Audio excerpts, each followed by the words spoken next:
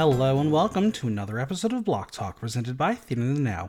I'm your host as always, Michael Block. If you love the podcast, make sure you subscribe or listen to the podcast so you never miss an episode and leave a 5-star review while you're there. Did you know there's an easy way to help support the podcast and keep the show going? Buy Me a Coffee is an incredible new platform where you, the loyal Block Talk audience, can say thank you to your favorite host. All you have to do is show support with a few taps by leaving a little tip that's just like buying me a cup of coffee. And the great thing is you don't even need to create an account. Visit buymeacoffee.com/blocktalk and keep Block Talk coming strong like a cup of coffee. And as always, follow me on Instagram, Michael Block Talk, on Twitter at BlockTalkNYC, and visit theaterthenow.com for latest news, reviews, and interviews.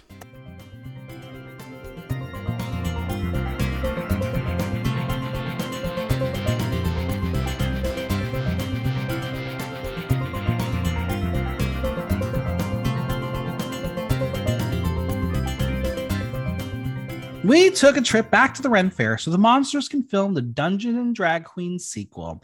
So who succeeded in their quest and who was cursed back to death? It's time to talk all things Dragula Titans. And joining me on this campaign is the fabulous Just JP. How are you?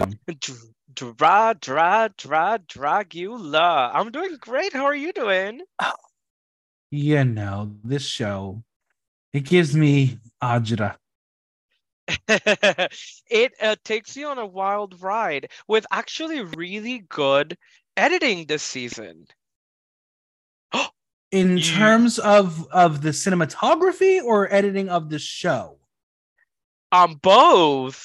Oh, do you not agree? No. Well, friends, we're going to be getting into it a lot this episode because I think the editing of the story this season has been what is ever below an F. Wow. Well, there are a lot of people who are not alone in thinking that. I'm not alone there. I want truth. I want reality. I want to know what is real.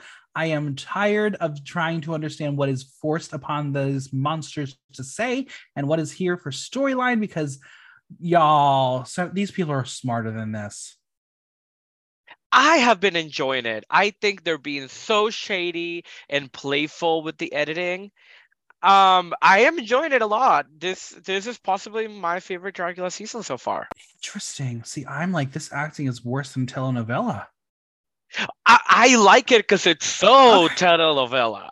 All right, that's fair. That's fair. Well, I'm going to leave the disclaimer. This is an entertainment podcast. We are discussing reality TV show characters as presented to us through reality television production.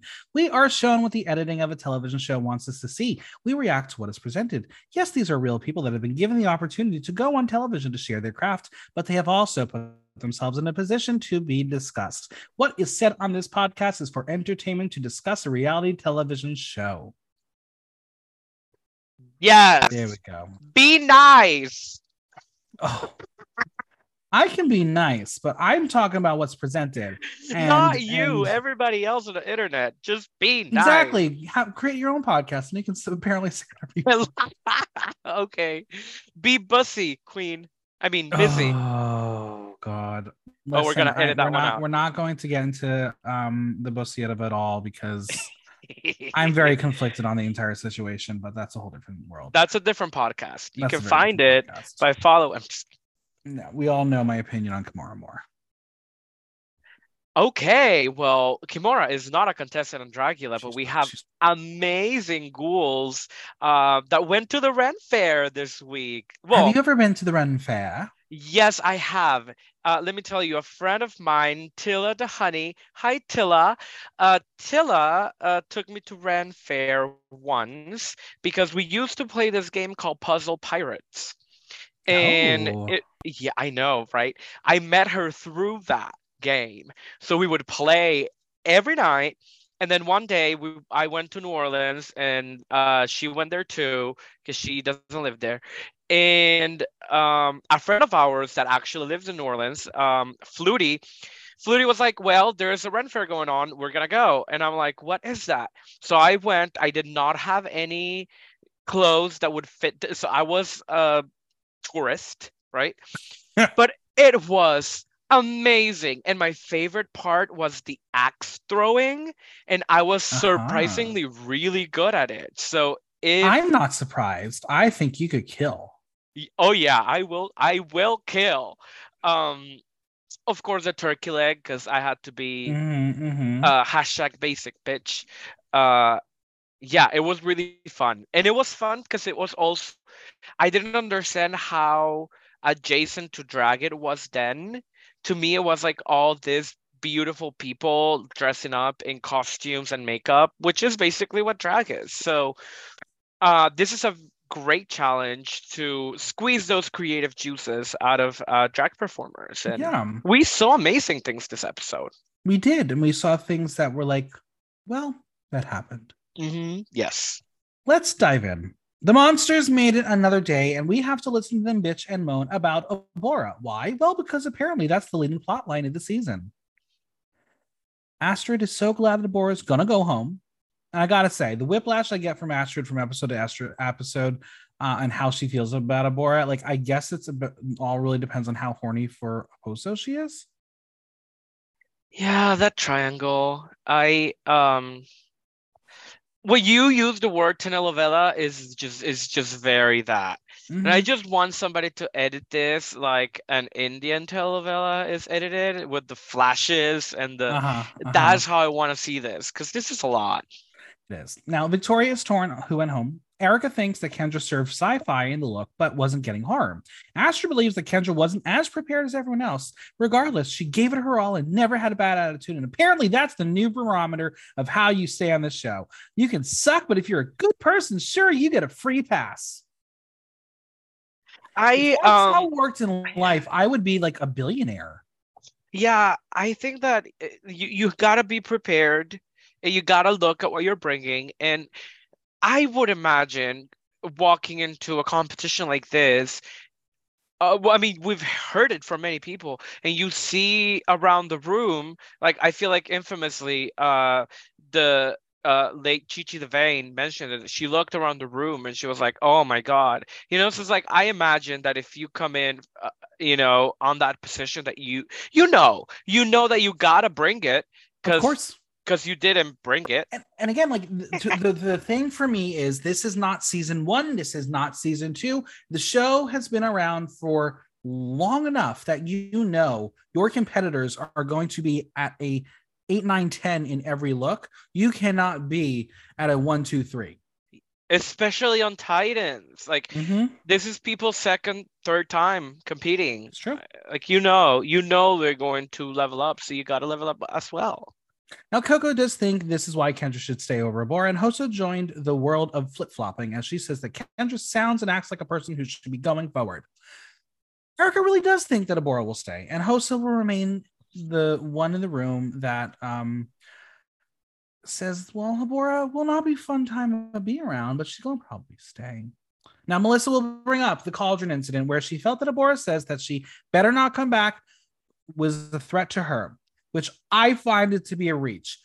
I don't know the monster, so maybe there's something deeper in there, which maybe we'll get to later on this episode. But when she said she felt threatened by Abora, I was like, yeah, the camera was on.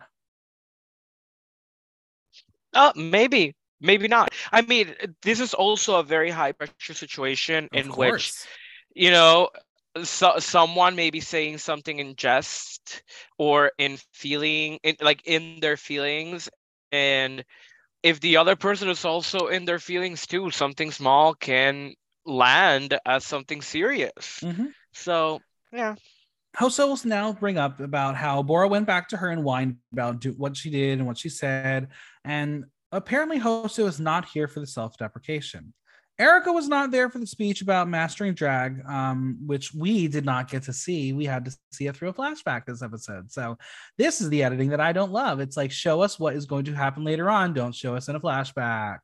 If it's important to the plot line later, tell us lay it now. Now, Astra thinks it's Got an ego it. thing, Okay. is she is inside her own head in the worst and best way possible and takes it out on everyone else. But Coco doesn't want to hear any more about this as they all protect Abora. But let's just remind everyone it's the Mean Girl 3 who keep on bringing up Abora when no one else is bringing her up. Huh. Every time. It's one of the three of them who brought her up. But Victoria says they would have had her back if she wasn't toxic, but Astra believes she would come back and say the same thing she did last time with an apology, where she will go back to being a monster. Victoria says they that she's not seen her change since season 2. She may seem like she's acting genuine, but she can see right through it. Now, I just love that we know that she is right behind the wall, Yes. listening to everything. Yes. And that's why I no longer know what to trust about this show. It's because they're all saying this. Were they told to say this? Did they know there's a potential they're going to say this and the bitch is going to walk right back into the room? They're going to have to defend themselves. That's the authenticity that I can't get behind because I don't know who's being authentic. I mean, we can say the same for Drag Race too. Like they know that they're behind the curtain. But we never bring back eliminated queens like this, where they talk shit before. We've had it one time. We had a gag in the mirror, and that was why it was such a gag moment because we never do that on Drag Race. This one, they're always back in the boudoir, knowing someone's coming back. It's either one or the other. Got So it. that's Got it. the Got big it. difference. Got it. Okay, I understand what you're saying. Yes. Yeah. So what? Yeah. Okay.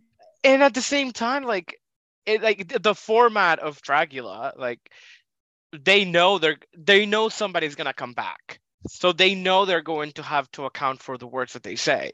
So Abora also, like walking in, knows that if she just goes into the same, I mean, it's kind of like a warning for her. If she Oh, of goes into the course. same speech that she's done before, what Astrid said, right? That it's gonna come back with an apology, blah blah blah blah. She knows not to do that now because if she does it, she's just gonna end up looking like an idiot, which she ends up looking like kind of like an idiot anyway. So Well, what's going to happen this week? There are curveballs left and right, and then she walks right in the room. It's her, Abora. Now, again, the acting. Was this told to them to be not happy to see Abora, and Abora asked to put on the facade, or were they just unaware that they do this in front of the camera and they're just all being awkward? I don't know. It is what it is. But Eva will tell her that she annoyed everyone, and Abora will solemnly say that she is embarrassed by what she said and hopes she can move past it. And just wait. The spin will happen faster than your head will spin if you're possessed by the devil. Melissa, I'm looking at you, and we'll talk about it later on. Eva will tell her to put up or shut up as no one wants to be around her anymore. Meanwhile, Astrid will say she can deal with the sadness, but she can't deal with the maliciousness. Abora is ready to focus on the competition and have fun again. which I don't believe. I don't believe. How can you go 3 episodes being this person and out of and just have it flip a switch? I don't believe it. Listen, the word fun is going to be the buzzword of this entire episode. So we're just gonna every time we say the word fun, take a drink because it's gonna happen a lot because it's gonna be the death of somebody, literally. Yes, or smoke a bowl. Every time we say fun, smoke a bowl. Do that too. That's fun. Now, Coco will tell her that she doesn't hate her, but she can't help noticing a pattern and she's not here for it. Yes. Abora will bring up that she had a heavy pattern of drinking and she broke that, so she is trying to work on it. Now, how do you feel about Abora saying this and the collective cringe in the body language by the people around her? Did they not believe it, or are they seeing this as an excuse? Because let's be honest, this is a very, very big thing to say and admit. And if they're not believing it, that's really a big thing about Abora's character. You know what I mean? Yeah. I didn't really. Okay, so she's saying that she's trying to break the pattern of her being this person that brings people down, that is very negative, that looks after the drama, but then gets upset when people, don't want to be drinking being the thing she falls back on because of it. Right.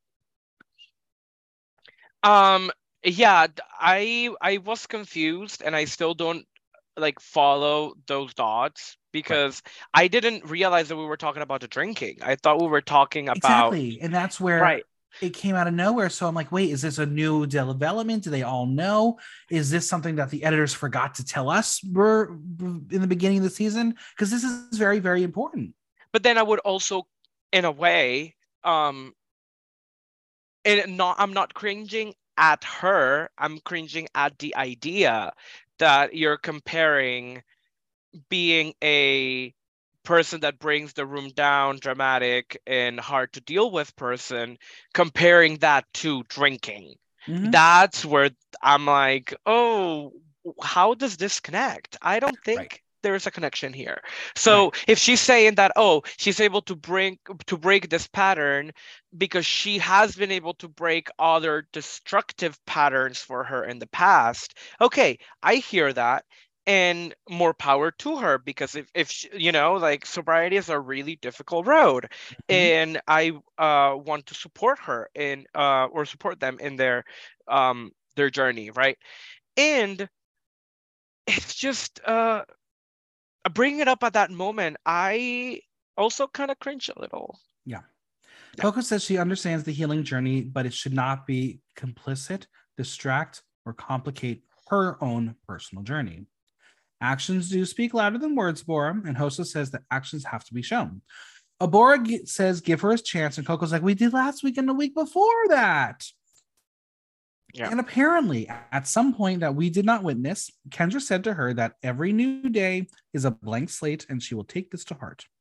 It's the fairest thing she can do for her as she can continue in the sisterhood. When did she say that? Why can't we know that? Put that on camera. That's a sweet moment. Come on, show us. Because now I'm like, did she say that or did you pull that out of your ass? Because if you pull that out of your ass, you should be writing those pretty signs that moms buy for their walls. Yes. You can get them at Home Goods. You Not sure can. sponsored. My home sweet home. Now, in confessional, Coco doesn't think Abora believes her own apology, so why would she? Ashford says that trust has been broken and will be more and more difficult to rebuild and will take more and more and more and more work from her. Now, in confessional, Abora will tell us that she doesn't think it's fair that she's the only one who has to change her attitude, but she says she'll do it while having an attitude. And this is where I'm like, I don't know what to believe out of you. Like, I know like confessionals are filmed like later on and everything, and it's like almost a retrospective as you as a contestant, but I don't know. I'm like, the believability of Abora as a narrator is at a 0. Which seems to coincide with her believability and the rest of her life within It's true. Dragula.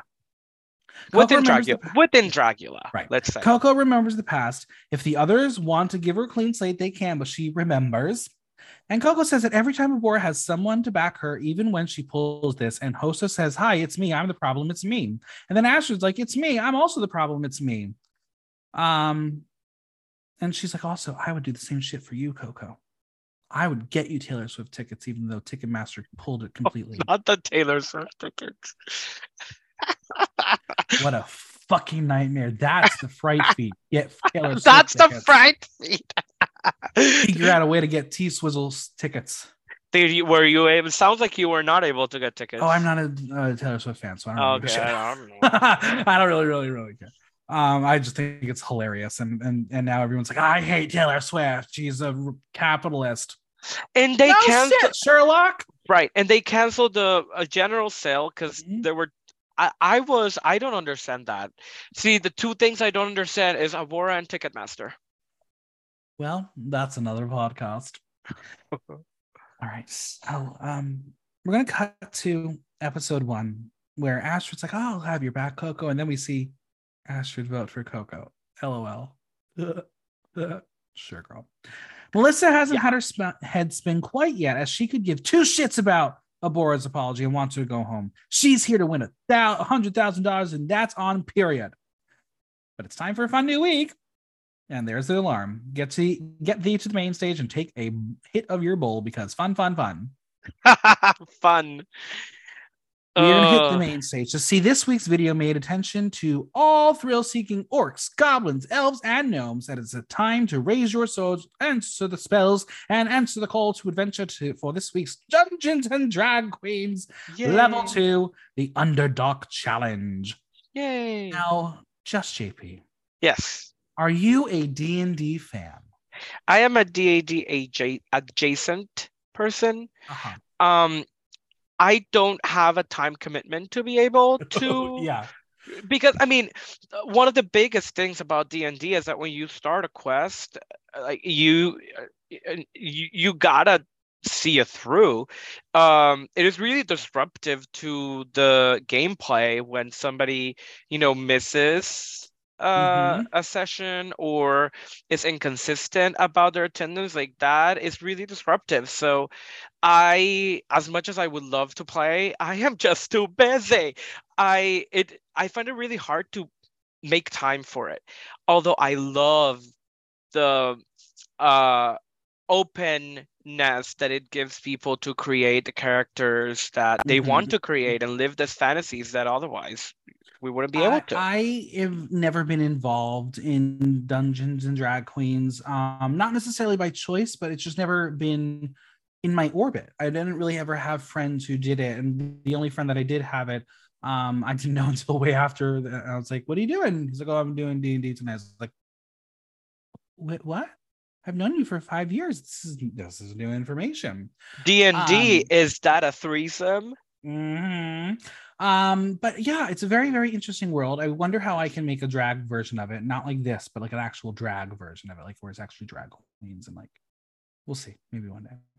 But for this floor show, they'll be teleported to the realm of swords and sorcery, where they have to give a look inspired by wizards, barbarians, warlocks, and elves, and then model the looks live on location in the Renaissance Fair Village.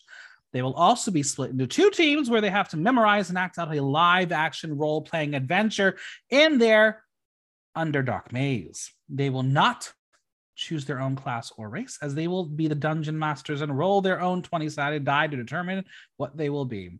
And we all know this is a crock of shit. They arrived with their looks. Sure, they have either decided prior to casting what they were going to be, or they walked in and saw their looks and said, okay, this is what you say you are. This is what you're going to be. Do not believe this overacting bullshittery. um okay, I think they were just assigned from ahead of time, Yeah, that's fine. which is fine. But don't act surprised when they tell you then. Right. That's my problem. At this point, the Boulets have to understand we're not dumb. We have caught on to the game. We have all watched enough drag television to know that this is all pre planned. Just say what they're going to be. Like, let Yeah. us in on it. Be like, this is what we decided. Don't say we decided for you and you're going to have to suck it up and deal with it. Because there was no moment anywhere in this episode of, fuck, I don't know what to do for this character. Because they already knew it.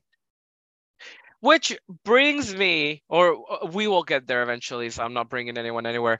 Um, but it's even more disappointing when I saw some of the things that some people brought. Right.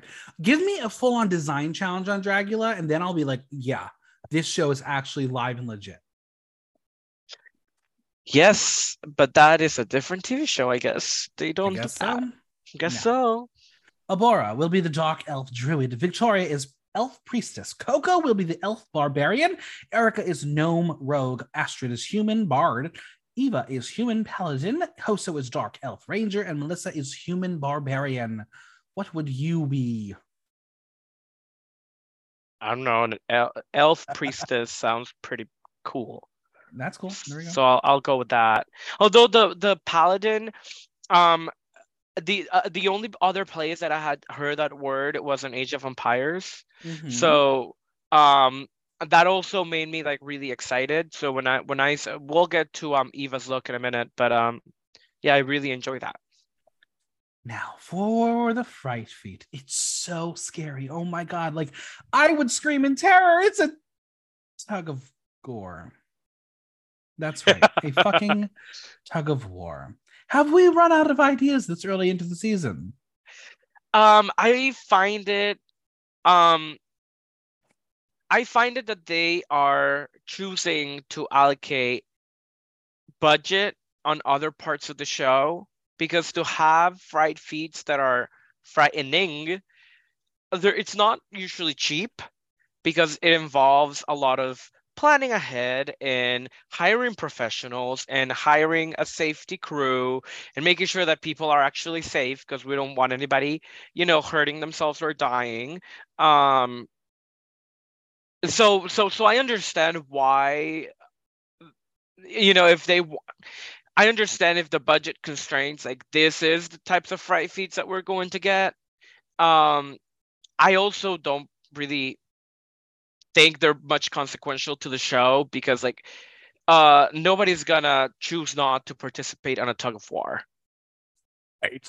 I mean, here's my idea for a fight feat. You want to go like super horror, fly in their biggest enemy, their skeleton in the closet, make them sit across from them at a table and spend 10 minutes without fighting.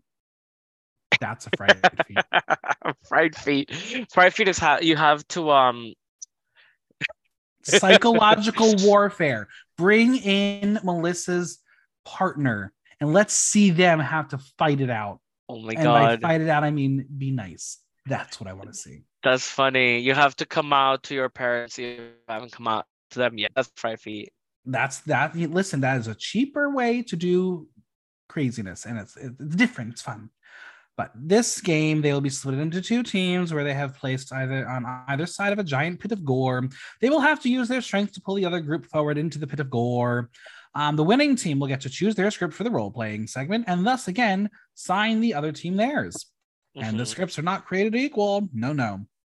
And to make things even more bullshittery, the Dungeon Masters have picked the teams based on what would be the most unfair and dramatic. Now, here's my issue with the season now. Essentially, the queens have no say in their fate at all. What the Boulets want is what they get. I know I said that they likely had planned ahead what their characters were, but it was presented to us that it was not. Fine. Now we have them pick their teams, which we will discuss about how fair or unfair they were later. I know we don't want to compare shows, but at least on Drag Race, it appears that the queens are the masters of their own fate. 9 times out of 10, they either pick their roles or the teams or someone else that gets to win and pick their roles. That's my problem. It's like without any extermination challenge at the end of the day, they are literally doing what the Boulets say they have to do, and they have to believe what the Boulets think, and that's on that. There's no deciding how their fate is in this competition. Yeah, I think the production meddling on Dragula happens more in pre-production compared to on other shows like Drag Race, that it happens on post-production. Because on post-production is where really like they put the pieces of the puzzle together to make it happen. And here it feels like they're those predetermined fate, right? Like with the way that the two teams were crafted today. Yeah, I prefer it when that illusion of randomness and being able to have their own power. I prefer when we have that. Like the first episode. Because this that's what I want. Let that happen. What's wrong with doing it that way? Yeah. That's not the way they decided to do it. No, because the fate of this entire episode was predetermined, and it's hard to not think otherwise, but more on the judging in a bit. We have arrived at the Gross Field where I'm fairly certain the clown car race was filmed last season. It's got that stench of desperation, doesn't it? They've featured this field actually in multiple seasons, because this was where Madeline Hatter was having her meltdown too. Well, not the field for the tug of war. No. Yeah. I was rushing to the front. Now, this pit is nasty. What do you think was in it? Mud and food coloring. And thank you. Yeah, it's definitely food coloring. I'm like this. It doesn't look like blood. It looks too red. Yeah. Here are the teams. We have Eva, Coco, Abora, and Hoso versus Astrid, Melissa, Victoria, and Erica. Now, on paper, knowing that this is going to be an acting challenge, which team has the strength? Wait, what was the teams again? Eva, Coco, Abora, Hoso versus Astrid, Melissa, Victoria, Erica. So I'm excited for 2 people in each team. I feel like the team that would edge the other team, I guess, would be Victoria, Erica. And what's the other 2 people? Astrid and Melissa. Astrid. Yeah, to me, from that team, I feel like the weakest link would be Melissa. because I feel like Astrid would do a good job because they're so into D&D, and I feel like Victoria always does a good job, and Erica is a great they're very quick on their feet, and they improvise really well. Um, so I would have thought that that group would have been the best, but apparently it wasn't.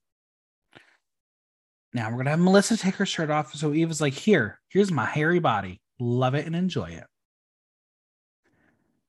Good Astrid for has her. a shit-eating grin, and apparently Hosta really wants to punch that punchable face. Now I ask, punch or face fuck? You decide. The challenge is on, and well, it's anticlimactic, not gonna lie. As I've learned from watching many seasons of Survivor, the strategy is get low and stay low. You can't be pulled if your center of gravity is low. Mm-hmm. Have you ever successfully won a tug of war? No, I never participated in one, actually. I think Drag Gauntlet needs to have one. Oh God, not the gauntlet. No, there is no space or apparently budget for something like this. Damn it. Maybe Much season cost. 7, maybe who knows? Maybe season 7, All Stars, All Cities will have it. There it is. The winners are Melissa, Erica, Victoria, and Astrid. We are now at the Renaissance Fair as the wenches have made their way to the saloon where they will determine the scripts. Also, the fact that Eva called her Astrid. I used to call her that at her shows because that's what Madeline used to call her. And now we're going full circle because it's the location of Madeline's infamous meltdown. More on that soon. Everything comes full circle. I love it. But Astrid, I love that. Oh, that's why I used to call her all the time. When she was a New York queen. Then COVID happened. All right. Well, we have the quest script, which is regular, and the curse script, which is backwards. Astrid thinks the curse script is more interesting, but she will let her team decide. Victoria is thinking the quest script because they will trip up less and it's easier. And Melissa says she wants quest because English is her second language and she will have a hard time with the other one. Erica will be like, I'm a team player. I will let my team decide. And I will also apparently let my team seal my fate by playing it safe. Abora wanted the curse script because she feels the more challenging dialogue has a lot more energy and more entertaining. Which script would you have selected? I would have also selected the curse script. I think it was just written better, I think. I agree. That's why, I mean, they clearly said, I'm not going to bitch on this one. They clearly said all scripts are not created equal. So they warned them. Do you think Erica and Astrid should have been a little more, but like, come on, we have the power here and like push them to do it? Because there was only like a 30-second moment, maybe 2-3 lines each where they had to do the backwards portion. It really wasn't that bad. Should have they been more encouraging to do the harder script? Well, if you already have somebody, so I, as somebody who is English as a second language, I would have, I want to respect Melissa. I feel like Melissa really only had the only acceptable argument for wanting a script that is easier on her. I feel like that would be the only reason why I would hesitate to be like, okay, come on, let's do this. Because if somebody's telling me, listen, like this is going to be difficult for me to do, I want them not to go into it stressed or worried about fucking up, because if they are, then they're more likely to make a mistake and then make the team look bad. Yeah.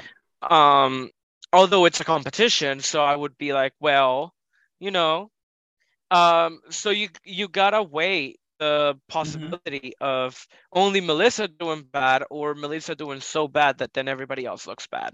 Well, I mean, I think this was the right decision for them to be as a team and listen to Melissa, because otherwise it could have opened a whole different can of worms. Yeah, it would have been a different episode.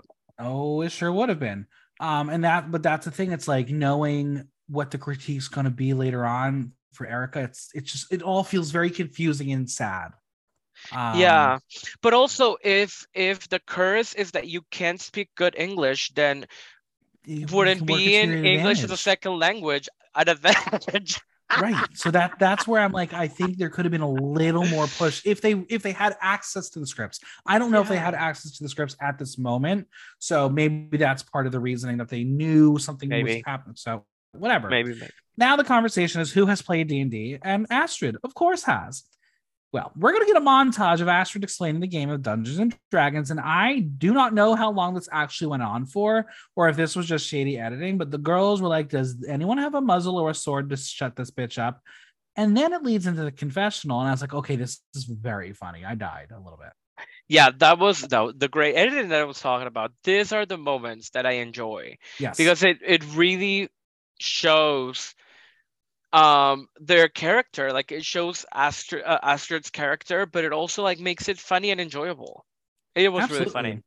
And I listen, I like when someone's passionate about something. It's kind of very Yes. hot. Like I like when someone's like able to tell me what they love. Yes. That's cool. Eva doesn't know about D&D, but she knows how to act. So she wants everyone to warm up as she is a trained thespian and winner of her season's acting challenge. Now, I have to say, this was hilarious to me. You warm up right before you were about to go on stage, not hours before because you have to still put on pounds and pounds of makeup on your face, because that warm up means nothing to you in the moment. I I didn't even realize people. Well, I mean, I have my own version of it when I go and perform in drag. So I guess I have my own warm-ups, but I didn't realize that thespians had their own version of a warm-up. I also didn't realize that doing this will make your diction better. Yeah. JP, can I tell you something? What? It doesn't. Right. This is all bullshit. Like, honestly, a lot of this was really bullshit. And I think it was just played up for the cameras, but like, I've went to acting school and I didn't learn any of that shit. Well, is Now, it real or did production tell them to do that? that's the question of the season. Also, Hoso thinking a thespian is a theater lesbian is so stupid, but kind of factual. I mean, it is. I mean, the words match, right? Mhm. Theater, lesbian, thespian. Yeah. Now, again, the way that they were doing these warm ups, terrible. I have seen versions of these things out of control. But Astrid knows that Eva wants to lead, so she will let Eva be the dungeon master. My favorite was the pretend ball game that they were playing. Very fun to watch. They all got into it. They were very good at that. Yes, and What what kind of I ball would you throw? um, no, a bowling ball was correct. I wish that Coco had put a little bit of that oomph of the weight of the bowling ball into actually carrying her prop, but we'll get there. Oh yes. Oh boy. Um yeah. When Hoso said, "Now I know the reason why theater gays are hated across the universe," I've lost all respect. How dare thee? I mean, you are a complicated bunch to please. Your standards are very high. I And want a Broadway challenge so badly right now. a Broadway challenge. Yes, I want a no, I want a boozicle. A boozicle. Give me a A boozicle. boozicle. I'm There it into it. is. We need a boozicle. You know what? They can be like a version of Rocky Horror. There it is. That lives in the world of Dragula, right? I guess. What are there horror musicals? Rocky Horror, Little Shop of Horrors. Yes. I guess so. Yeah, we got some horror musicals out there. Anything Dracula related? There's a lot of those. The Woman in White is about a ghost. There's some out there. We got some. Yeah. Glee is kind of horror, isn't it? Very horror. But there's one thing that I learned about this whole segment. Erica's having fun. Mm-hmm. Just saying. When the teams break off, Eva thinks that the other team is not going to be experienced in this challenge, and Aboro doesn't want to go get too sure of themselves just yet. Eva says she's not, and this is an acting challenge, and some of them are taking it more seriously than others. So wait, logic here. If Eva can take it seriously, and that's okay, why can't Erica take things seriously? Okay, just put a pin on that. Okay. Would you like an answer? Let's save it for when that comes up. Okay. Now, Eva is, of course, referring in this moment to Astrid and her silliness towards D&D. Astrid says her team's first read-through was great as they were finding their pace, and of course, we are not privy to any of it. We do not get to see any of this said reading, but apparently it's very important.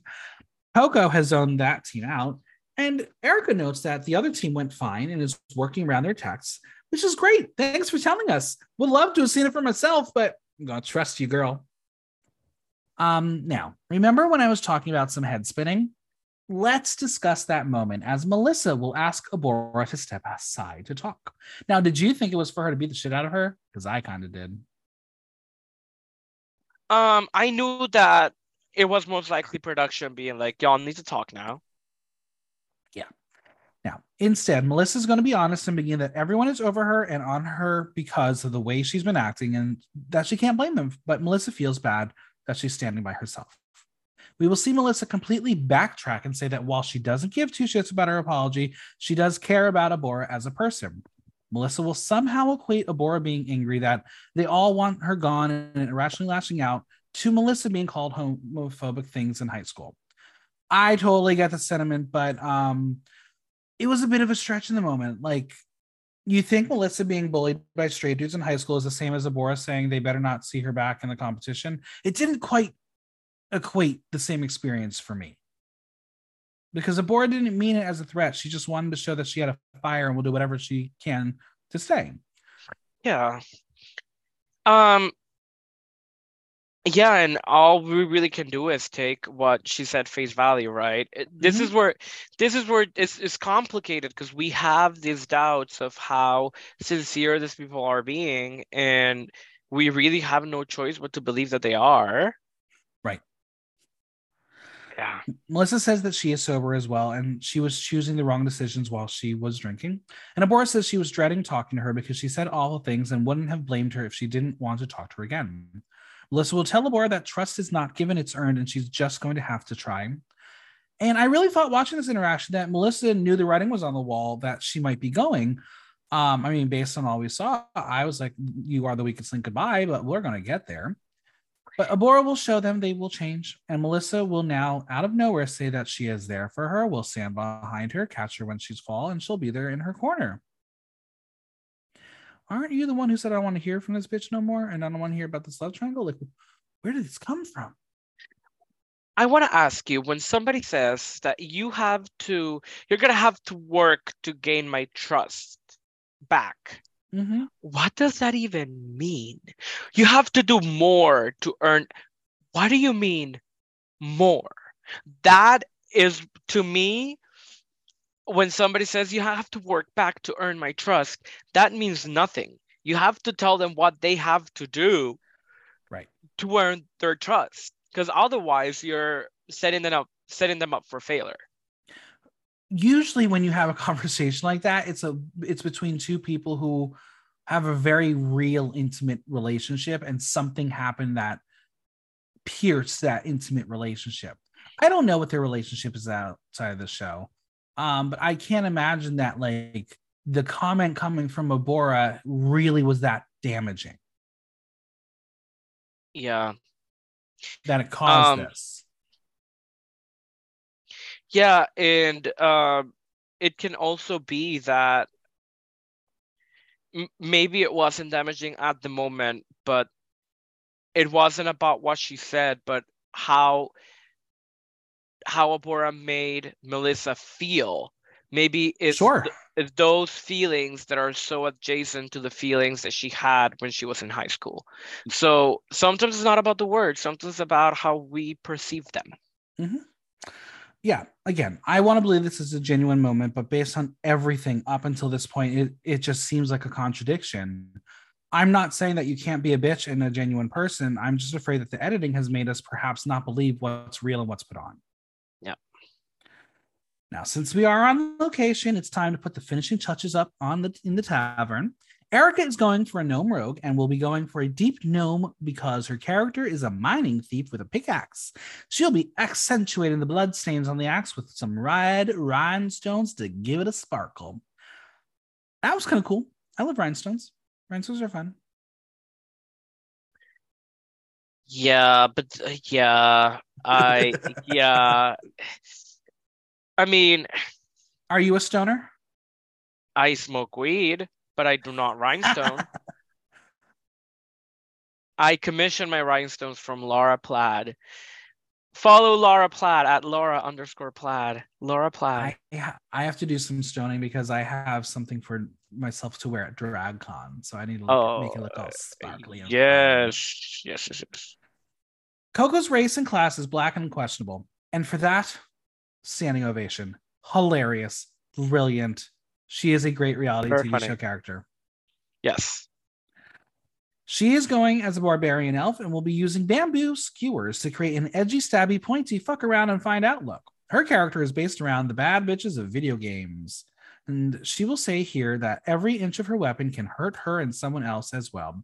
And if that's not foreshadowing, I don't know what is. Now, that was foreshadowing, huh? Would you like to discuss the weapon that she is crafting in this moment? No, not yet. Okay. She will say that making things out of scraps is important to her because it keeps you on your toes and keeps you guessing. She says that a person who can find scraps on the street and make it art is a person that can take what life throws at them and roll with the punches. I agree with that sentiment, but not for every single week of a drag competition for lots and lots and lots of money. Fair. I want polish. And spoiler alert, this week was finally polish. Yeah, it looked really good at the end.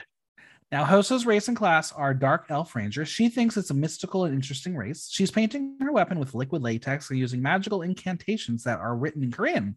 She likes to incorporate Korean into Western themes and thinks it will turn out really interesting.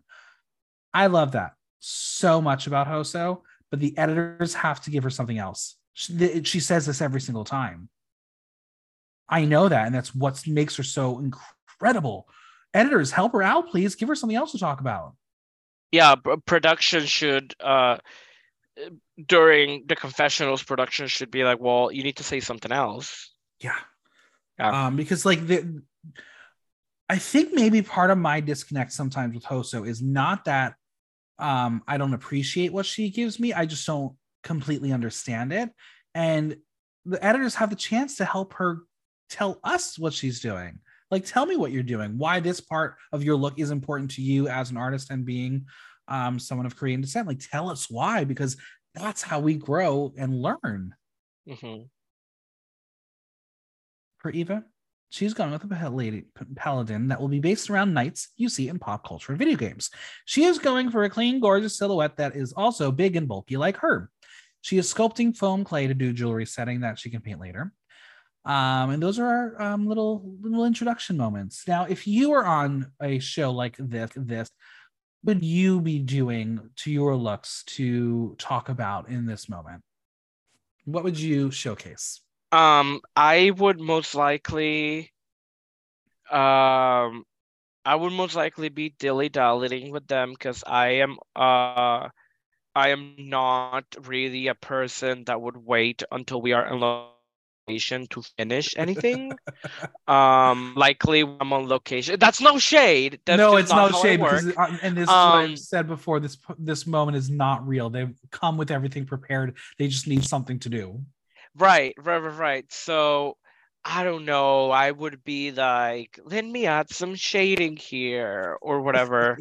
Yeah, this feels so manufactured because it's, is basically they ask them like, you got to talk about your costumes, but you can't just say I brought this from home. Right.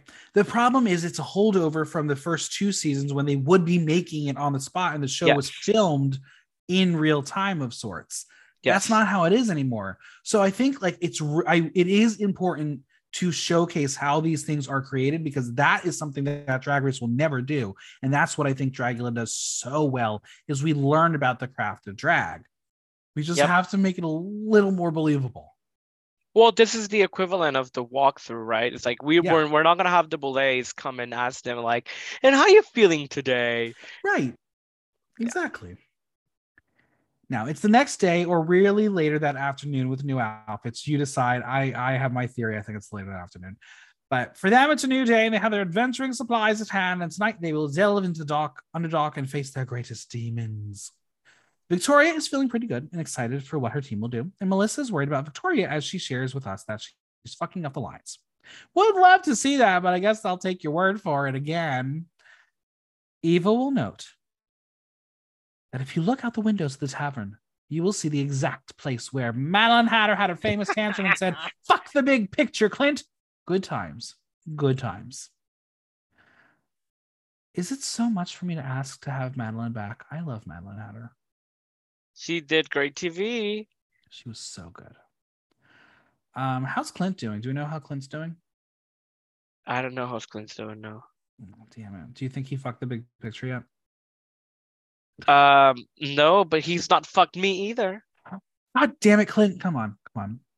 Now, there's no alarm here, but there is a bell and a voiceover that was clearly added later. They say to make their way to the main stage. Well, let's be real. They had to film on location first. Come on. Don't think you can get anything over me first. Right. All right. Now we're going to be in the building. Drac and Swan are there in brilliant headpieces. Oh my God, they were so cool, but they left no budget for the garment itself. It was like black draping. The headpieces were great. Yeah, the rest. So good. Yep. We will learn that there will be a single team that will win all the treasures and be safe. But on the panel this week, we have actor, activist, returning judge, and one-time Tinder chat of mine, Misha Osherovich. Really? Back One in like time. 2015, 2016, around that time, we exchanged some chatting, almost met up. Didn't happen. Oh. As well, we have the star of Lock and Key and Queer as Folk, Eric Grace. Yay. Do you watch Lock and Key? No. It's so good. Everyone should go watch Lock and Key. And really, it's one of my favorite shows. It's the season. The show's over now, but it's really, really good. I've also not watched Queer as Folk. I haven't seen it yet. Everyone's already yelled at me. I don't have time to watch anything new right now. Or old. I really don't have it. Yeah. Well, see what I do nowadays when I'm like getting ready for bed, I will put something old on to help me fall asleep because I've already seen it before. And if I miss something, it's not the end of the world. So you know what I just started watching again? The Golden Girls. Close. The Office. Oh, really? I have watched it multiple times, I think. Uh-huh. I watched like the first 3 episodes last night. I couldn't stop laughing. It's a really funny show. Funny. Yes. And not really funny. I'm also mad at myself for laughing at the things I did because it's really not PC, but it's funny because it's situational. Yes. All right.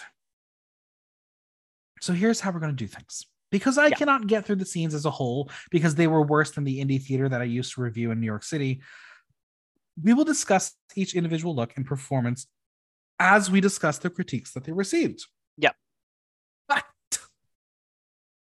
before we discuss everything, I do want to take us out of complete order and talk about the Eva of it all. Isn't it ironic that she's the one who reminds us of the Madeline Hatter moment, and she is about to have one of her own? I mean, it wasn't comparable because Madeline Hatter was going ham over something that to me was not really warranting that reaction compared to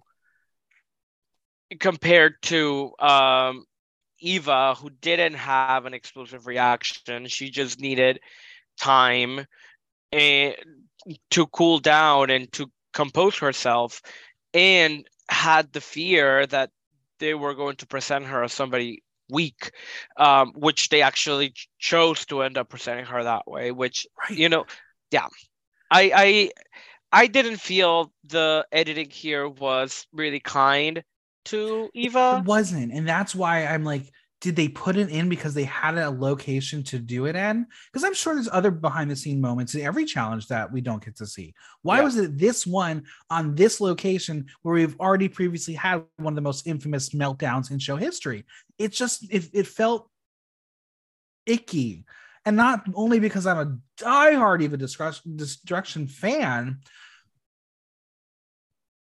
people go through emotions like that. You get hot, you get overwhelmed, you feel a certain way, but they're like, we're going to make a joke out of it because you look silly now. And it's not because you talk to one person about it, you talk to two people, no, three people. You just keep talking about it. And it was just like, if she's emotionally going through something psychological, why are we making fun of it? Yeah, and also I didn't think it was that consequential to the episode, because not at all. Like, didn't they end up if this winning? was her elimination, oh my god, that would have been like, oh my god, this is why she lost. But nothing. But it wasn't. Yeah, nothing. So let's talk about it. She starts to say that she's feeling overwhelmed. We see her be taken to the side by the producers multiple times, individual people in individual locations. And then Abora says that Eva forgot to have fun. And then Erika's going to get red for it later, which is like bullshit. I'm like, come on. Like I said, what do we make of this whole display? That was so unnecessary, and I wish it would have spent some time on other things. There's only one part of the entire thing that I will say was camp. What was it? The Inner Saboteur. Yes, when they brought that up, that was so funny. I cackled. Because she knew what she did. Yes. She knew. And I know I've had a lot of people on the podcast come on discussing Dragula Titans, being like, the parallels between this and Dragula, they are real. They are leaning into it. They are leaning into it. Like, we have to admit, Dragula is part of our vernacular nowadays. No one can ever say Inner Saboteur and not think of just a drag. Yes. Do you have an Inner Saboteur? What's their name? They don't really have a name. They just go by Not You Again. It's not only PJ? No, that's my ex. That's actually my ex. My ex's name is PJ. I know. Well, no, my inner, this will sound so horrible. My Inner Saboteur is defeated by an edible. At the last Drag Gauntlet, I actually performed live for the roast of Arabella, and I have a really bad track record of performing live at the Gauntlet. I have bombed many live performances, and I didn't understand why I was feeling so overwhelmed and so worried about my number, and then I realized because I didn't eat an edible. There it is. There it is. All right. Well, I'm gonna have an edible after this podcast, but before then, we're talking about the floor show and the performance and everything. In honor of the floor show, we are going to play victory or defeat. Yes. Okay. First up, Erika Klash. No designers listed. Give her credit. Again, this is something different in the paint department. I think the color she chose in the light is so muted that it does get an effect that she appears emotional. She needed a little more depth and contrast on her face to really give it more of a lifelike appearance. I think the trench coat is a bit on the simpler side, but she's a gamer. She's colorful. Adding the stones, bringing it into this colorful world while she's still playing into the minor motif. The brown tights are a complete no-no for me. Is it sophisticated? No. Can it be improved? Yes. Now, her acting, left a lot to be desired, but at least her line readings felt normal. I think her role was very limited. She had the least to work with, literally only had 3 lines before she died. So if she picked the part that, or was assigned, it was all signs leading to her death. Yeah, so I didn't know about this because obviously I am not into D&D, but I was watching a YouTuber yesterday. What's his name? Something Rants.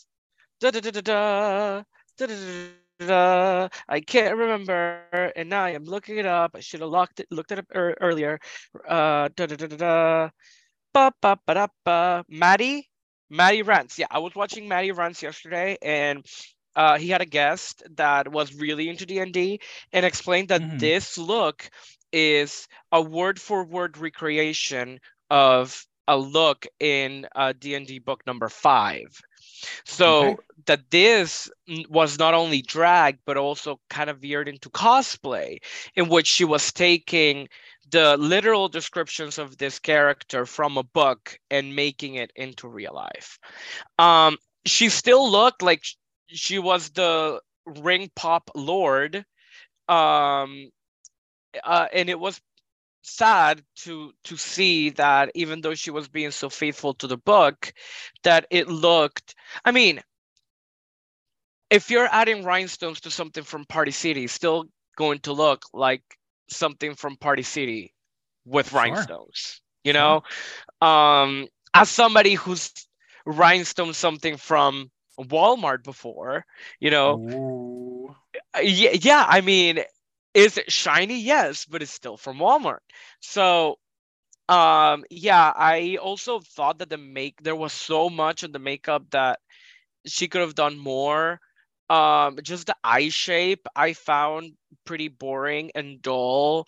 I don't even think, I mean, I don't even wear lashes, so I shouldn't be talking about. I don't even think she was wearing a lash, which is fine. But when the look is just so simple, it was really just black eyeliner, Yeah. right? There was no depth to anything on her face. Yeah. So, and then they were so shady.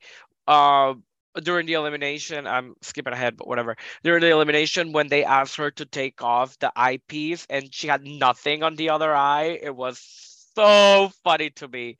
Funny in a sad way. Eric was conflicted because he really loves the playful character, but thinks some of the costume elements took him out of the fantasy. He called the boots Hot Topic boots and the gloves were biker gloves. Misha didn't mind it was a perfect rendering of a fantasy character because she had a point of view and an opinion. They do wish they brought that point of view to life in the performance, as it felt a bit like it was limiting herself. Drax says the look was not up to the standards the other competitors are bringing. She had imperfections in the makeup behind her ear, which showed up on camera. She says she had a lot of fun with it. Swan says that outside of judging between them as people, she wants her to take a deep breath in and out as she has been hard at work and hard on herself. She tells her to smile as she's a fucking gnome with gems all over. She says she hopes she can find the joy in this experience because when she looks back, she won't say, I wish I stressed more. Hmm. Love real person advice, but as Erica said on social media, would have loved to know him being too serious an episode earlier, but you didn't give me a critique. Yep.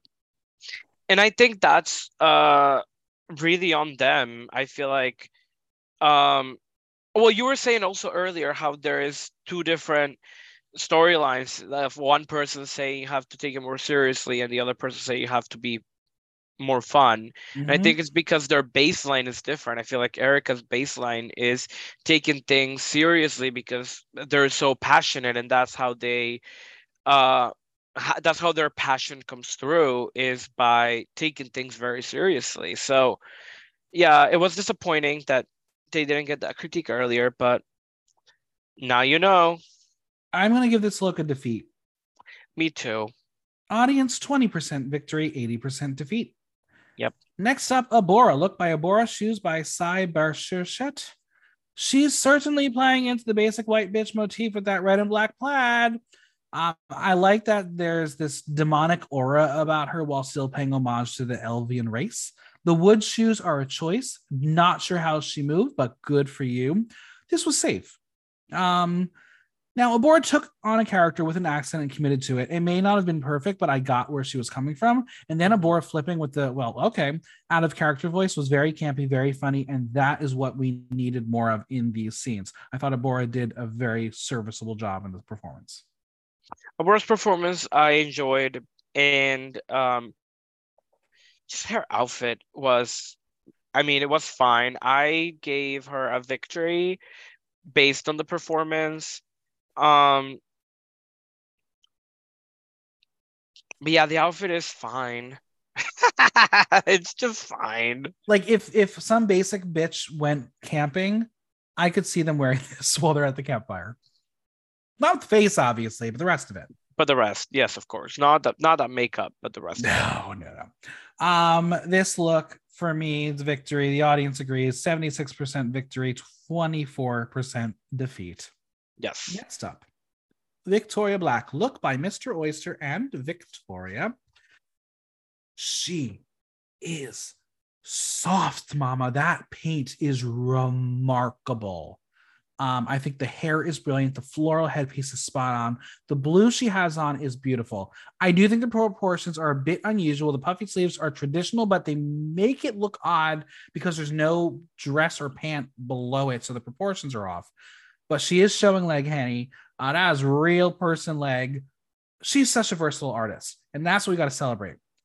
With the performance, when the first lines of the scene are, "Where are we? What is this unholy place?" They were delivered so poorly that I knew she was doomed. There's bad acting, and there's never set foot on a stage ever again. This was cringe. Yeah, she should be very thankful that Erica was still there, because, I think the outfit is lacking. It's I found myself saying it's a beautiful fabric, but if that's the biggest compliment that I can give about an outfit, then that's fair. Yeah. She she looked so beautiful from the neck up. She was exquisite. Mm-hmm. And there was a lot of detail on the parts of on the bust of the outfit, the bust part of the outfit. Like, there was a lot of detail that you couldn't see from the wide shot. So from the wide shot, it looked way more simple than it really was. Priestess, so you have incense, sure. Yeah, I actually would give this a defeat. All right. Eric says he didn't know who the character was and wanted her to imbue a little more of that characterization and would have taken it over the edge. Drax says the look is high elf realness. She says she is showing a lot of variety this season, which she appreciates. She says she fumbled her lines, but the look was great. Misha says they saw her thinking instead of trusting and diving in, and they say bringing that confidence back is important in a fantasy horror like this. Swan says that she was a liability to her team because almost every take she didn't have her line. She says it became frustrating watching, and it must have been frustrating for the rest of the team. I'll give it a victory. You're going with defeat? I am, yeah. The audience, 80% victory, 20% defeat. I'm that 20%. Next I'm sorry, I still can't forget that one time where everybody tooted poor, what's her name, Jiriji, and I was the only one. And I was the only one that booted it. That was hilarious. All right, who's next? Astrid, no design assistant. Her paint is very glam, but very otherworldly and fantasy. The materials are perfect for the character and gives you an assortment of textures and colors. The pants are epic as they have that skirt element to it. She did exactly what she needed to do to easily portray the character she was or was not tasked to do, and to tell her that it was too obvious is shameful to the Boulets. Astrid has a natural flair for acting, but she was playing the lines very modern when that contradicted the text. It was a good effort and could have been fine if everyone else was at her level in the same scene. Astrid has some comedy in the scene. I think she could have been a top if she was on the other team. Yep. Yes. I really enjoyed the outfit. I think it's so well put together, and the fabrics or the patterns complement each other, even though they're widely different. I like that she was playing the instrument live, because that's the whole point of the bard, is that they're a performer. So yeah, I really enjoyed this. I think that she did great. Eric says he plays the bard in D&D and says she was the character he wanted to get most invested in, and she held the group down in a lot of great ways. Misha says this is their favorite look of the bunch. They say her attitude sits well in what they're wearing. Swan says she appreciates the authenticity in the fabrics, the shape, the antiquity that is the instrument. And we're going to learn this is a dulcimer, which is the lute family, but she retuned it to sound more medieval. Swan says she wasn't breaking grounds when it comes to the bards, but she thinks it was overall solid. Drac got some information from the director that she was pushing back on him as the words were she was trying to direct the director. Astrid says she has an accidental abrasive personality, but definitely never meant to take control in any kind of way. All right, All let's right. discuss this whole moment. In the season of the flashback, why was there no flashback here? Exactly. Yeah. This is my problem. This is why I have waiting. a problem, because you can't tell me something happened and not show me that it happened. I need to see it. I need to hear it, because now you're saying, okay, last year we did not crown Hoso because she wasn't professional enough. Now you're going to say, Astrid, you might not be professional enough. I don't know if that's true. Yeah. I have to take their word for it. And because everything else going into the season is so unreliable, I don't know how to feel. Yeah. This is what I really needed, that flashback here. And if they show us the flashback later, I'm still gonna be pissed, because the flashback should have been here, right, of her acting quote unquote unprofessional, because it's justifying what they want to happen. Yes. There's a reason why, again, not trying to compare, but there's a reason why we see the rehearsals or the filming of these challenges on Drag Race, because we can see it in time what had happened, and real we time, will understand, okay, this happened, so that might be a reason why this will happen later on. We didn't get it. Not here. If this is, and that's the thing, it's like, you're going to put this in here, it's probably going to be a plot point for later on in the season.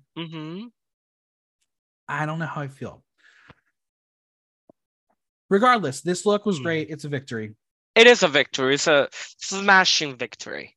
The audience, 86% victory, 14% defeat. Next up is 14%. Eva Destruction. No designers listed. So this was giving me Rosé as Max from Stranger Things at medieval times. Funny, this was giving me like Wendy's in the 1610s. I think the pop art elements that Eva introduces in the armor and her paint are exceptional. It's smart and a great use of pulling a character off of a page. It is all ruined by the blue and white piece because it does not have the same artistic effect. And because it's so bold and centralized on the look, it pulls focus in such a negative way. This could have been a winning look, but alas. Also, Eva played herself just saying funny lines. I feel that the blue piece in the middle needed to have a cross. If it needed something, it was just that white thing with no artistic embellishments to it. Even if it was just that white thing, it should not be in a circle with a 1, 2, 3, 4, 5, 6, 7 with an 8-point star. It should have been a circle with a cross, because there wasn't any religious or like Christian connotation to this, and paladins were from the church, so that's what I needed from this. Otherwise, like the EVA foam armor that she created, like, it looks amazing, and her face looks amazing. Yep. Yeah. I think this is a soft victory. She survived the battle. Too. Oh my god, samesies. The audience too, samesies. 65% victory, 35% defeat. Yeah, that's a soft victory. Hoso Teratoma, no designers listed. I love that for once she has nothing intruding on her face and we can see her brilliant paint in full. The colors are similar to the palette she used before, but it's the high pony that is the story here. It is so cute. It is so playful. I want it. She's got a lot of fur going on, so I wonder if she is a pet of this little team. Hoso is a very definitive version of their art, and I need a variation at least once this season if she's going to want the crown, because again, if you're talking about Victoria being diverse and giving versatility, Hoso needs to step up it up. But Hoso took on a stereotypical voice when she picked her character, which was a choice, and it worked for what she presented. And that axe in the hand was painful. Coco did warn us. Yeah, she was bleeding from that, which again, glad that they showed it. I'm glad that they showed. Yeah. I hate this. I'm kidding. No, I don't. I think it's impossible to dislike any of the looks that Hoso has presented. They've been so well put together. Very Hoso's brand, so recognizable. The silhouette is recognizable. Hoso's makeup is beyond. Yeah, this is great. I'm very glad that we have Hoso back on Titans. Eric is obsessed with the look and says it's beyond drag for him. Misha says they too have been sliced in the forehead during the shoot of a horror film, but they committed, and that's what she did. And that was impressive. Drax Mm-hmm. says she knocked it out of the park with the look. She's especially in love with the little top knot hairdo. She says she became a very different person completely. And Swan says she was the deadliest dark elf in the woods and appreciated a lot of the runic details that brought to the armor. It had magic imbued into it. It set her imagination aflame and oppressed her. It's a victory for me. It is a very big victory for me as well. The audience, 93% victory, 7% defeat. Yes. Coco Kane, no designers listed. She has the most clothes on this week, and yet it's her best. My point is proven. You need more than a panty and a bra. Take note to whoever comes next.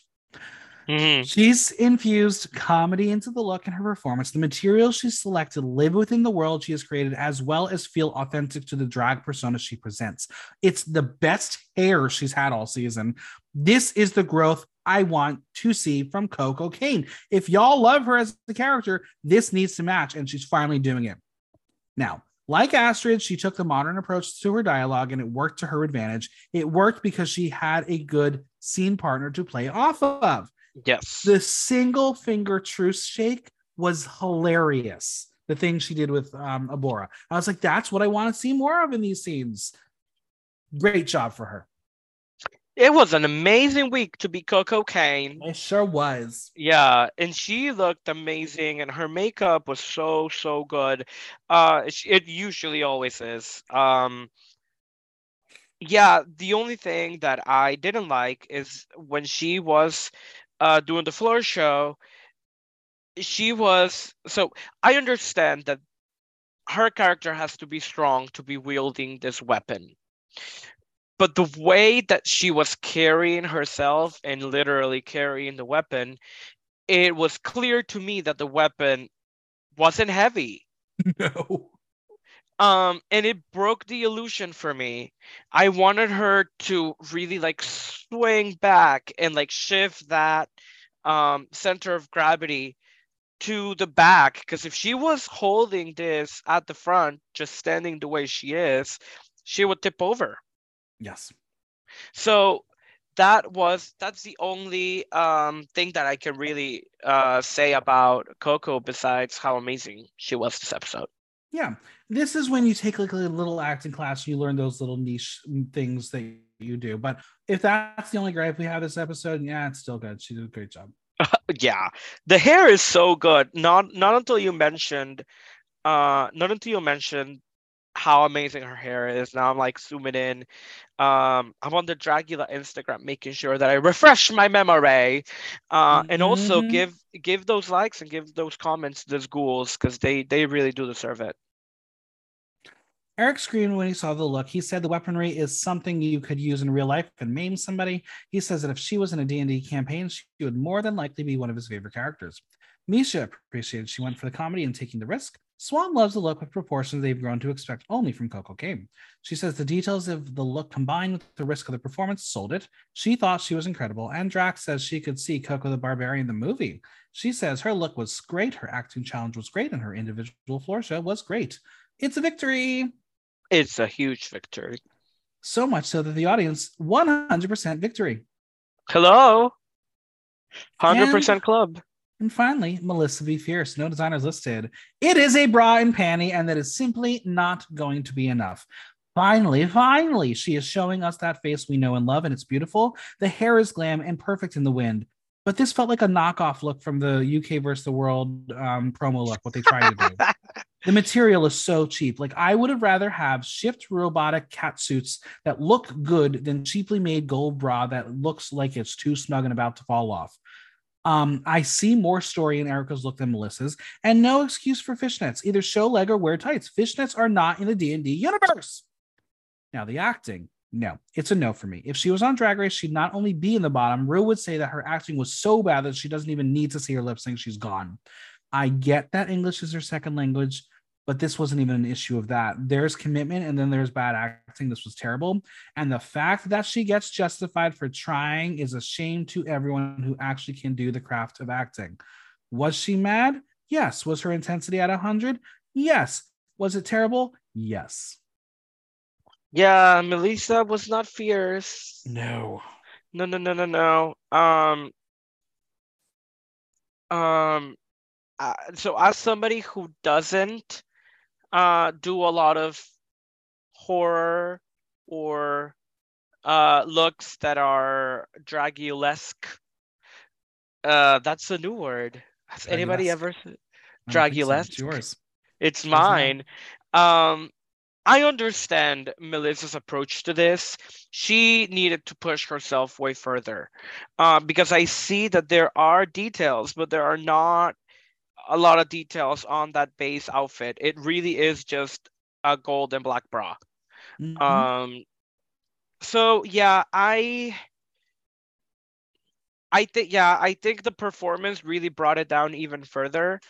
Um, I And that's don't, the thing yeah. that I can't understand. I can't understand how they're like, you were passionate, you were good, you're safe.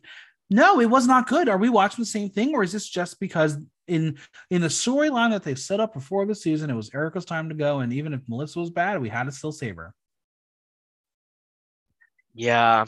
I uh I knew that she wasn't gonna be in the bottom because we had Victoria and we had Erica. Uh but this was worthy of the bottom. I Yep, wish they had a third person on that shoot. literally. All right, so Swan says this is a drag competition and they are not expecting her to take lines like an award winning actor, but says she was spirited and excited to be there. She says there was vitality and her energy and attitude was correct. Drax says her floor show was great and says in the acting challenge she memorized the script and levered it with passion. Misha says when you do a line of dialogue or physical action, you have to commit all the way through. They say she has such good energy that they wanted to see it carried through to the end to the line and the end of the sword swing. They say she was goddamn close and enjoyable to watch. Hmm. Doesn't cut it for me. It's a defeat. Yeah, I do not like this. I would also say a defeat. The audience 68% defeat, 32% victory. Hmm. The winning group is Abora, Eva, Hoso, and Coco. I agree. That I makes sense. agree. Yes. Coco wins, leaving Eva, Abora, and Hoso safe. Do you agree with that? Um, I am so happy and glad to see Coco win a challenge. I think Mm-hmm. it is well deserved.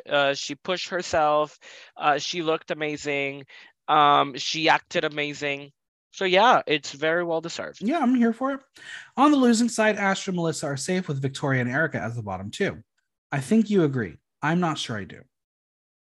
Yeah, and I think it's just I mean both the acting and the looks. I feel like Astrid was not gonna be in the bottom.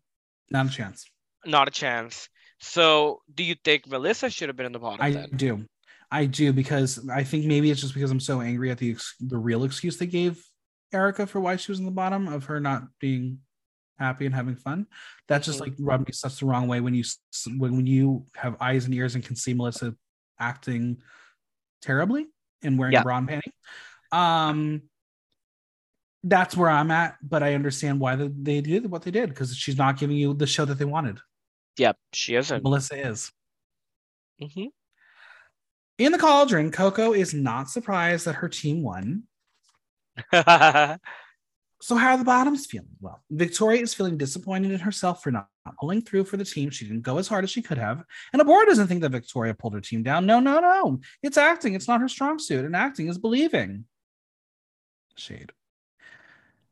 Astrid tells us that it's just one challenge and she has so many things that so many people would die to have. And yes, budget is one of them. She's got a lot of money. As Astrid says, this may be their one last chance to get Victoria out of the competition, and that very evil, horrible person inside wants it to happen. If only we still had that vote technique from the first episode and it was still active. Yeah, it never came back, huh? No, and there's no way to save yourself. It's just up to the bidets now. So what's the Yes. point? What is the point? Erica says she's been playing the game as hard as she possibly could, and Melissa says, don't be hard on yourself. She tells her she's on Titans and it's the best of the best, but Erica is mad that she didn't reach the goal she came there to reach.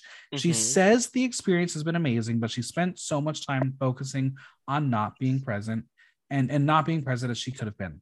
Yep. Eva thinks Erica needs to chill and is taking things too seriously and wants to just shake her and have fun. But then we're going to have a little moment where Victoria and Eva will have a side conversation where Victoria says that she will stay because of her track record and knowing what she could do moving forward, she can blow the shit out of the water. She's got a fire under her ass and will push her way to the end, and people need to die. Okay. So then Coco's like, that's the last thing we need, Victoria to come back with a vengeance. So should we call it right now? Victoria wins the show. Is this a plot device? Is that what we're being set up for? I think it okay. So I feel like I think the only other time where Victoria has received negative critiques was for the challenge where she was the pregnant alien. And that her critique, bullshit, but her critique was that it wasn't drag enough, that it was too sci-fi or too, what I don't remember. The strides we've taken since then. Yeah, right. So I think it was in her story arc, it was time for Victoria to have a moment where she stumbled. I think that she was right that because of track record, because actually track record matters in this in this TV show, that she wasn't gonna huh? It sure does. It sure does. So her track record, through all three of her, like she's not gonna go home. She really needed to stumble twice or three times worse than everybody else to be justifiably sent home. It's not always fun watching a perfect season. As much as we love Landon Cider, it was a perfect season. I think it's enjoyable to watch a perfect season. The beginning and the end is the middle. Yes. That can get a little boring, which we're in the middle, you know what I mean? But to me, to see a perfect season, to see somebody have a perfect season is so enjoyable at the beginning when they get that win or that high at the beginning, and then at the end when it's like the semifinal, the episode before the finale, and they never plays below safe. I want to shout out Rusty Hammer because that's what he did at Gauntlet 4. He was never below safe, and it was just so exciting to see somebody be win high, win high. Like, oh, it's so exciting to see at the end. But I understand in the middle it can get a little dull or repetitive. Well, Eva says that not everyone can be a thespian and says, just look at Astrid. She's yet to win anything. So maybe that's her future no wins. But Victoria says if this is her last day, she loves them all and feels so genuine with their friendships, and prompts Abora to say that Victoria is good at acting. Funny. Very funny. Erica says that if it is her last day, she did have fun and just wanted to do her best. She's a logical person. She's giving it her best, but her best isn't good enough.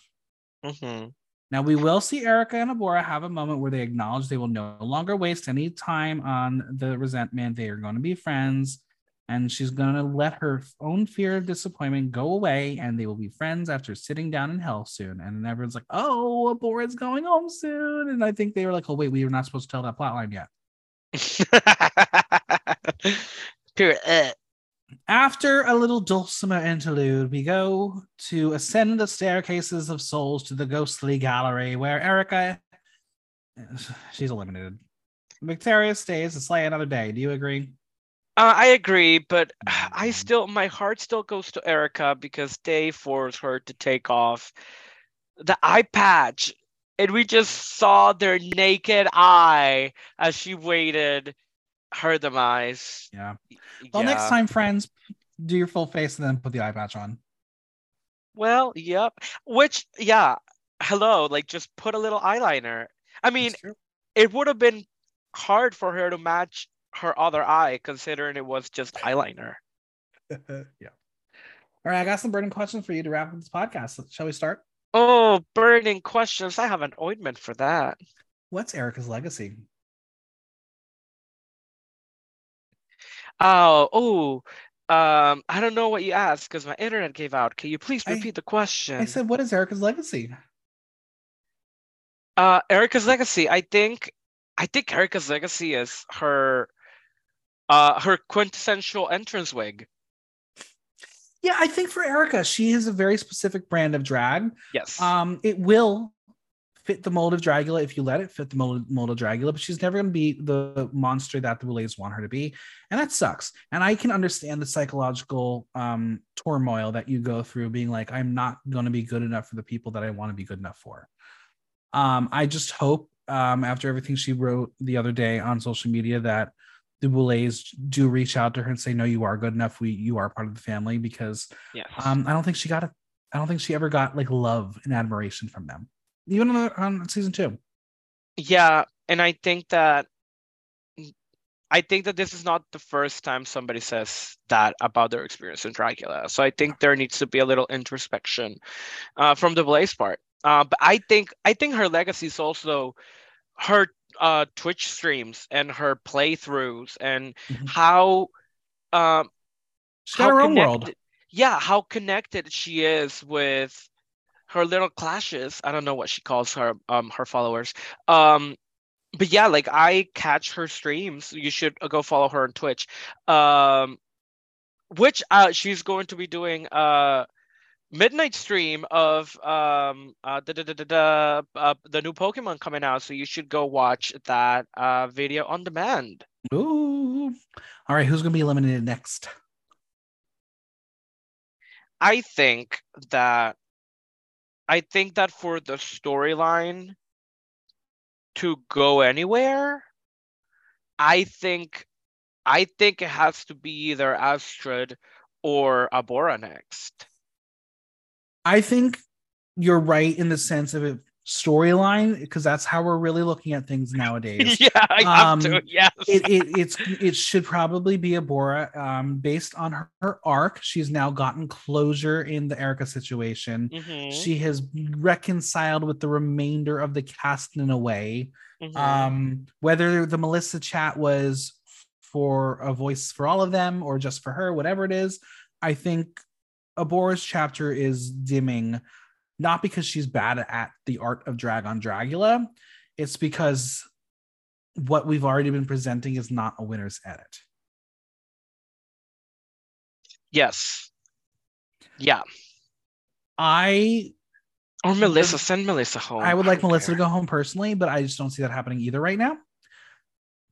I just don't want to see. Okay, this will be very shady. I just don't see Melissa in the finals. No, So it's like not just not in this cast, not a chance. so like send she's gonna have to go home at some point. So Well, after 4 episodes, the winner of the season is. um I mean reasons I really love Coco. So I really hope that she is in this upward trend and she keeps at it because if she keeps on this upward trend, she's just so good. She's so good. I would love to see Coco win, but if Coco doesn't win, which odds maybe not to her favor, I think Hoso would be such a good and deserving winner. This is going to be a shock to many people who listen to the podcast and know me. I'm no longer going to say that Eva's going to win. It breaks my heart to even say it, but plotline storyline after this episode, even with her being in the bottom, it's Victoria's going to win. They are setting her up for this arc. It's very much in the world of Alaska having her $10,000 PayPal moment. This was like almost her moment where like, oh my god, she can stumble. You can have the opportunity to send her home, but you're not going to because she's too good. Imagine if Um, we were still voting. Do that's you what I'm think saying. This season would be fucking brilliant if we were still voting. do you think she would have gotten eliminated if it was Yes. her and Erica in the bottom Absolutely. We and would it have was had a voting? Manila moment. It would have been shock. The people will be talking about it. But no, we have a predetermined result. And I think Victoria's winning. Hmm, interesting. We just gotta see. We just gotta subscribe to that Shutter and keep catching this Or episode. AMC Plus, because then you get all the AMC channels as well. And Oh, it's cheap. really? Yeah, Oh, life hack. there it is. All right, where can we find you on social media, Venmo, and any projects you want to plug? Yes, thank you so much. Every time I come to the podcast, I say that I'm the busiest I've ever been, but this time I really do mean it. All my socials is at DragQueenJP, including my Venmo at DragQueenJP. I will be competing in Cycle 7 of the Boston Drag Gauntlet. It's called All Stars, All Cities. So previous contestants from Providence Gauntlet, Boston Gauntlet, and Worcester Drag Wars are coming back to fight for that gauntlet one more time. Tickets go on sale December 1st, and the season runs from March until question mark. Uh, it is at Legacy Nightclub, but otherwise you can find me at Full Spin at the Crystal Ballroom. We're doing Mariah number ones. We're doing all Mariah's number ones on Wednesday, December 7th. And otherwise, you can find me everywhere in the city. I am booked and blessed, a little stressed, and sometimes constipated. So thank you so much for having me on the podcast. I really appreciate it. Of course, anytime. Thanks for being here. The biggest thanks to Just JP for coming on. Subscribe on your favorite podcast platform and leave us a review while you're there. And don't forget to visit buymeacoffee.com/blocktalk to show support for the pod. If you have any questions or comments, drop me a line at theaternow.com via our question link. Like, listen, love. Until next time, I'm Michael Block, and that was Block Talk.